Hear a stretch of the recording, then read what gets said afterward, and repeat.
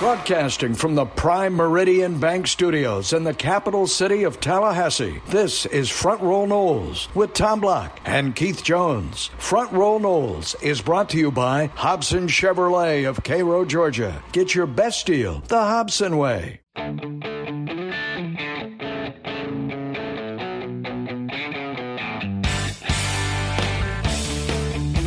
Good day, everybody. Tom and Keith Jones, KJ back with you. Front Row Noles, a post-game edition, if you will. It's the wee hours of Monday morning as we chat, Keith. And I know we're going to talk about a loss, and I know we're not into moral victories, and I'm actually driving home from the stadium right now as we record this, Keith. As I'm leaving the stadium, I'm more upbeat than I am disappointed, and I'll stop there and let you rebut. But I am disappointed. And the reason is I feel bad for the kids. You know, all through the Taggart era and even a little bit last year, we talked about how this team, when they would get down, would they wouldn't quit, but they would basically fold the tent and be done with it. Well, they came back from 18 points down, I think it was, in the second half, mainly the fourth quarter. And so I feel bad in that they gave the effort and they get the victory. And that's disconcerting just a little bit to me. I hope that ends up being a motivator and not a downer as they, get ready here on the short week as they get ready for the next ball game. I thought it was an absolutely entertaining ball game. And I think the nation saw that FSU is their trajectory is in the right direction and a very steep climb. Yeah, I agree with what you said, and I've talked about it. We've talked about this for a while, Keith, and this is not technical. This is not, do you have the right guy playing the right position, or do you need a 5-star instead of the 4-star? It's a very broad statement, but you and I have talked about it because it's been this way for 4 or 5 years. When adversity hits, this team has quit. And Sunday night against Notre Dame, adversity hit, and they did not quit. And that is a step forward, even though the result is the common one that we've seen over the last couple of years. Would you agree with that? Very much so. Very much so. And I think anyone who watched that game start to finish will understand that the effort was there. There were times that execution needed to be a little better. There was a couple times that Coach Norvell is going to be second guessed for decisions that he made. And that'll come in the hours and days to come. But you can't fault the progress, and the progress was evident, and the progress was real. And this is a pretty good Notre Dame team. I mean, the worst thing that can happen is for them to lose 3 or 4 ball games and not live up to their billing as they continue on in the season. But I'm disappointed for the kids from the standpoint of not getting the win, given the effort. But I'm pleased with where we're at and what direction we're headed in. Let's keep it macro for the moment, and then we'll get into some of the things that you're pointing out. And we can talk about the coverage bust early on and then some of the decisions. The 2 other macro points here. One, Keith, unfortunately, I hate it. This is from the I hate it when I'm right department. But kicking doesn't show up, and it's not a talking point when you lose 50-20 or whatever the average score has been for Florida State in some of these games in the last few years. But again, we talked about this. If you're going to compete and play close games, kicking matters. Now, this brings us right into the micro discussion, I realize. The other macro thing, and then we'll go back to the end of the game, is that we're going to have a lot of quarterback conversation here about which guy needs to play. And to me, it seems sort of like the same thing we said in the spring. Maybe Jordan was better in spring. McKenzie shows up when the lights go on. But again, we'll get to that. So let's go to the end game. This is one of the things you're pointing out that Coach Norvell will be second guessed about. He took the timeout. In effect, the argument would go that he iced his own kicker. Now, I was standing in the end zone between the goalposts, and the kick that didn't count was dead center line drive, would have been good for 10 or 15 yards more. I don't know, and unfortunately, that's just the reality of it, Keith. I don't know that you can second guess moving the ball up 12 yards to help your kicker, because in effect, that's how much it moved up. Well, here's my point. And again, it's first game, although this staff has been together now, they're going into their second year.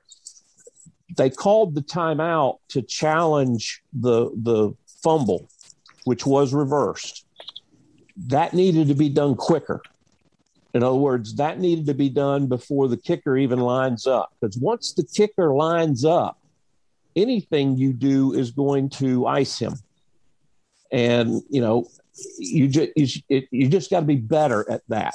If that's something that you want to do, you've got to make that decision quicker. That's my criticism. Not that it was done. It was the right thing to do. It just wasn't done in a timely fashion. And I would say that the counterpoint to that is probably that they didn't get a replay review in time to do it. So to your point, you have to just let it ride if the kicker is that close. If the ball is that close to being snapped, you're saying let it ride. Correct. Unless you got somebody out of place, unless there's going to be a penalty, you just got to let that go. I think. But the bigger one, Tommy, is going to be those that want to hear the why of going for it 4th and 2 on your own 30, 35-yard line, which really ended up being a bad decision. And I know that Mike is trying to send a message. I know that they work on that a lot, and he thinks that you should be able to get 2 yards anywhere on the field anytime you need to. But that was a call that I would not have made. It didn't enter my mind to go for it in that situation, but he did. Obviously, if they make it, it's a great decision. If you don't make it, it's a bad decision. I get that. Monday morning quarterback, that type of thing. But I really think that's one that was bigger than even the call relative to the field goal and the review. Yeah, I did not hear. I'm driving home right now, and I interviewed players after the game. I did not hear Coach Norvell's post game, and obviously he would have been asked that. My sense from the sideline is that because the offense was sputtering so much, the defense was completely gassed, and he felt like they had to keep the football to try and give the defense a little bit more of a breather. Now, so I'm not saying I love the decision, but I'm thinking that was probably the rationale. Now, I hated the call. Like, to me, it needed to be more of a run-pass option or just keep going with the Wildcat. You'd run it the 2 previous plays and gotten probably 7 or 8 yards total, right? Whatever it was with Corbin. I didn't like the call was my bigger beef with it. But I hear you. I guess the one, I don't know if you watched the game, was it Thursday night, Minnesota and Ohio State? Minnesota went for one on its own 21, got it, and wound up having the lead over Ohio State at halftime. So, Mike Norvell's not the only – that was P.J. Fleck. Norvell's not the only one who's going to gamble like that. But when you roll the dice, you are going to be second-guessed for that. No question. And, again, I think it will simply be a question of what was the rationale, reasoning, and that type of thing. It did not end up being – I was afraid it was going to end up being the floodgates, that we would end up with a 58-20 ball game instead of 41-38. That was my fear at the time. But let's say this, Coach Norvell will make decisions like that. And so we just need to be prepared for him going forward, because that's how aggressive he wants to be and how aggressive he can be. Yeah. So people will continue to have differing opinions on that and the end game situation.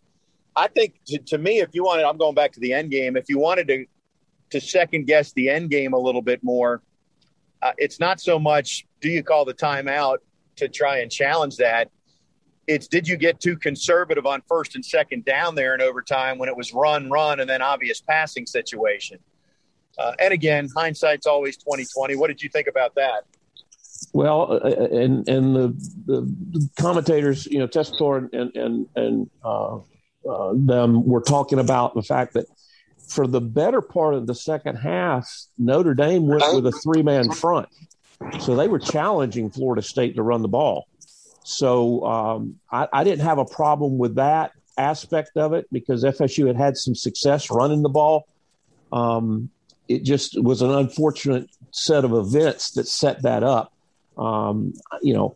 Hindsight's always 20/20 in those situations.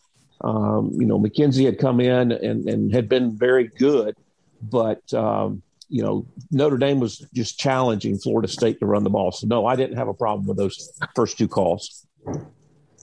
So you mentioned McKenzie. Let's go right there because this quarterback battle, I think everybody thought not everybody. There's some people that thought Jordan would win it. I think most media going back to the spring, leading up to fall camp, up until about the middle of fall camp, when Milton had missed some practices.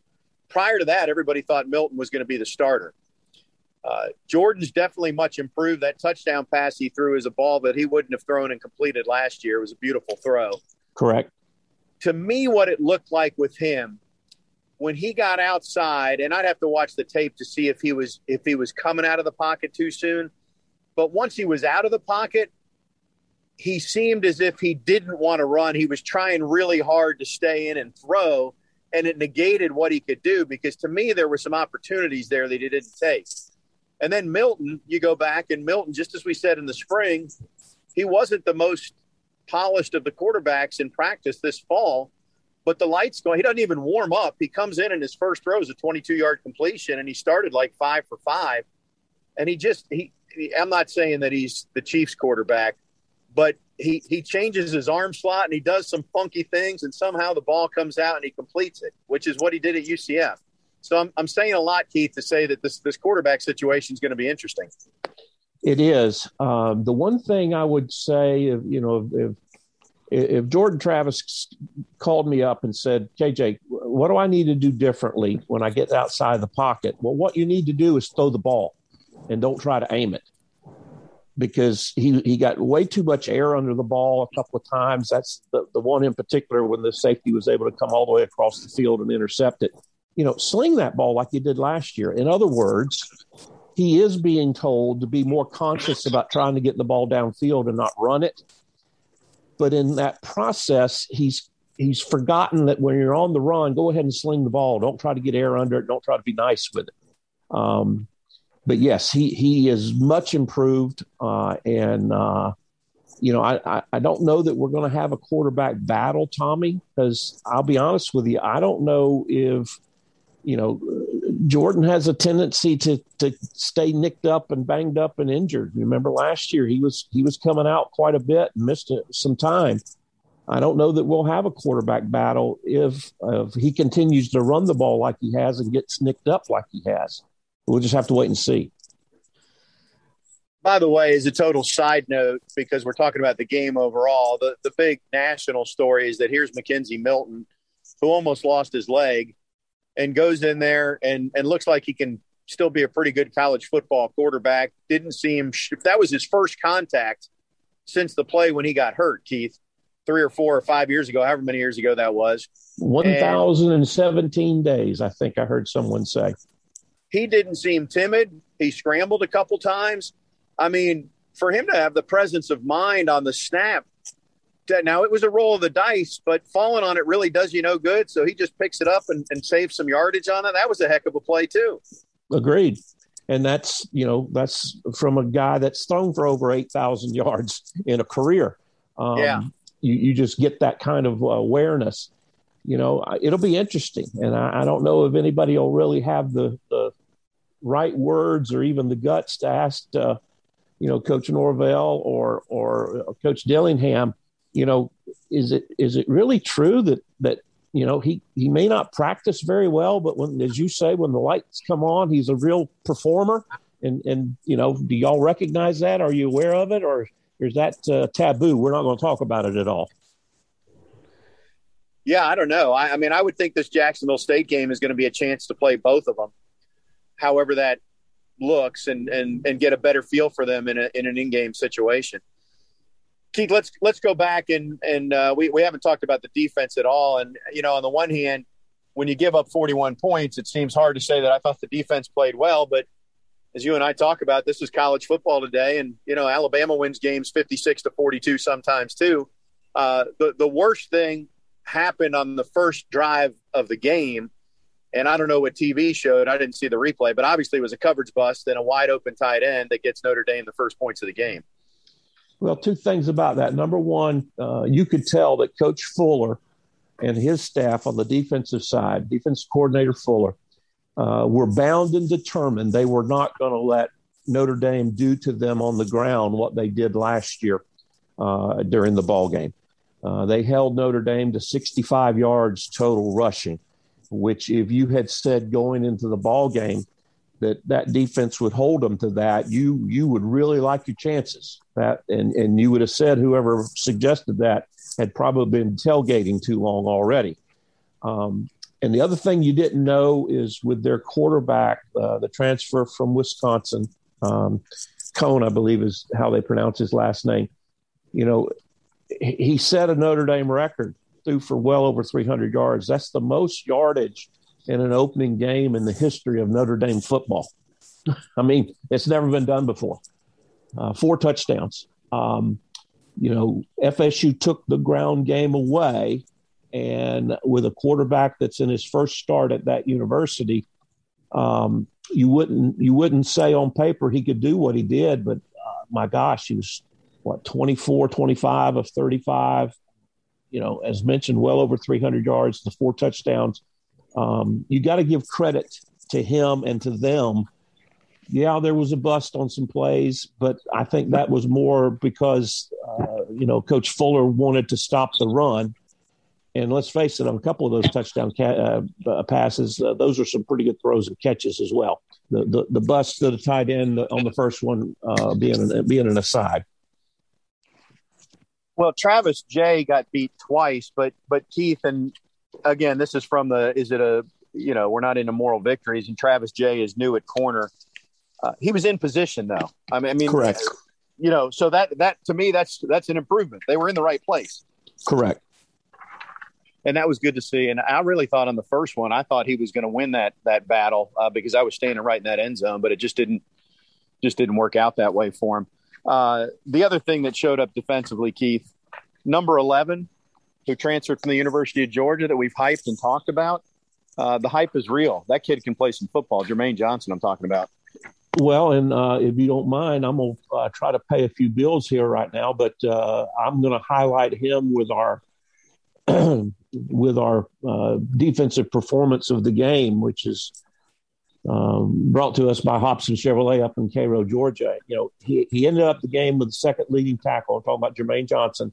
Had 7 tackles, 1.5 sacks, 2.5 tackles for loss, and he just really set the tone early in that ball game. Now, they did a good job after halftime, scheming a little bit and using the back and chipping on him a little bit. He wasn't as forceful in the second half, but Johnson, I agree with you, really, really set the tone.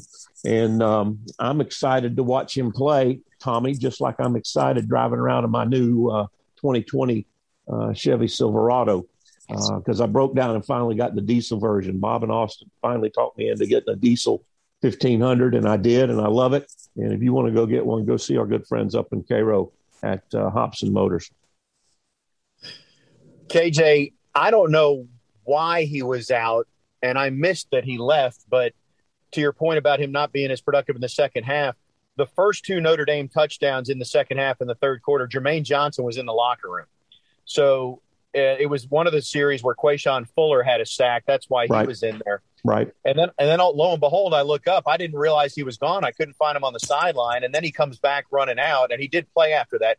But it was during the period where it went from a Florida State lead early in the second half to suddenly being behind 38-20. He missed 2 of those scoring drives, and that's when things almost got away. So he's obviously very key. Now, when Florida State needed to get the ball back late, they needed a big third down stop, and it was the other transfer portal defensive end newcomer in Keir Thomas that got the sack. And I talked to him after the game, and he was positive. He wasn't happy. He was disappointed, but he was positive about what he saw from his new teammates there, Keith. So I think that the biggest takeaway is that defensive front four, while it doesn't have the depth, it's much better than it was a year ago. And last year we thought that was going to be a strength and ended up being candidly a disappointment. So this year you were just hoping for some improvement. And I would say right now it's probably the strongest segment, at least here in the early going for this club, because, they ended up with 4 sacks as a team. And they averaged like 1.1 sack a ball game last year and had 4 against the number 9 team in the country. Special teams real quick. I'm trying to think what else we want to hit on here, Keith. I thought it was a bad night for special teams. They nearly fumbled the best return of the night. Turned out they got that call right. It wasn't a fumble. They got a gift from Jeff Flanagan and company. I thought that wasn't a roughing the punter. It was only a running into the kicker. I agree with that. Yeah. Yep. Then you miss a kick in overtime that you kind of needed to make, and we already talked about that. Master Mono maybe was the best special teamster in that he was punting, especially early in the first quarter and much of the first half. He's punting from his own end zone, and it took him a while to flip the field, but he did a decent job and has had a good fall camp. But for someone who emphasizes special teams, I don't think Mike Norvell is going to be pleased with or John Papuchis with what they saw from their special teams unit on Sunday. And although they made it up with the 2-point conversion, let's don't forget the missed extra point. How big would that 1 point have been? Obviously, you probably would not have gone for 2 in the situation that you did, but that's a big empty in the gun that didn't go off as well. Yeah, a couple other things, and there were too many penalties, and it's some of the same folks. I mean, Bavion Johnson goes in at center, and he's got a snap infraction. That was when they had 2 5-yard penalties to start a drive in a row. Yep, went from the 2-yard line to the 12-yard line or whatever it was. Yep. Some of the same guys there, too many penalties. And I'll say this, we didn't talk about it. So Maurice Smith at center, I don't know what's going on with him, but in the pregame, there was some question as to whether he was going to go or not. And he was kind of off to the side, and he was working with, strength coaches and different folks than the offensive line. And he played the first half, and then Bavion was the center in the second half. But there were several bad snaps, and it seems like this has been, I hate to use the word chronic, but I mean, you can go back to the Alec Eberle years, Keith. And when you're, I don't know if it shows up on TV as much, but when you're down on the field and you see the quarterback have to reach two feet above his head or 2 yards to his right or left, it basically kills the play before it gets going. And that's something that FSU's got to fix. When the ball doesn't come back like it's supposed to, it makes the fake, the RPO fake, just not mesh. But you're exactly right. I counted 3 true fumbles. The center getting the ball back to the quarterback. And I don't know, but I started paying attention to it and how they hold the ball and how they do it. I mean, there were a couple of times that the ball appeared to just slip out of the hands of whoever was in its center because of the way they snap it. Because they just used the one hand on the back of the ball. Again, that's a question for our friend Pat and some others that have played that position. But you're right. There were more than one instance of that being a problem. What else do we need to hit on? We need to know who our Prime Meridian Bank performer of the game is, don't we, Keith? We do, and I'm going to give that one. This will be no secret, but to Jashawn Corbin. Finished the game with 15 carries, 144 yards. That's 9.6 per touch. Had that long 89-yard touchdown, and he is our Prime Meridian Bank performer of the game. Prime Meridian Bank, 2 locations in Tallahassee, Timberlane and Capitol Circle, branches down in Crawfordville and in Lakeland. And if you're looking for a home loan, either new or a refi, you want to get that truck from Hobson Chevrolet financed, stop by and see our good friends at Prime Meridian Bank. They do a wonderful job. And hats off to Corbin, former of the game award. Well, and to just follow up on that, we talked, and it had been documented that both Corbin and Keyshawn Helton, now that they're 2 years removed from their injuries, had a burst back. And I think we clearly saw that from both of them. I mean, the run from Corbin, Helton didn't have a huge night, but he had that 2-point conversion where he looked quick and looked more like he did 2 years ago. So, that preseason talk, that was real, in the case of those two. And I'll say this, I do think, and we'll wrap this up here shortly, Keith, I know it's a loss. I know there's still offensive line deficiencies. You end up outgaining Notre Dame in that game.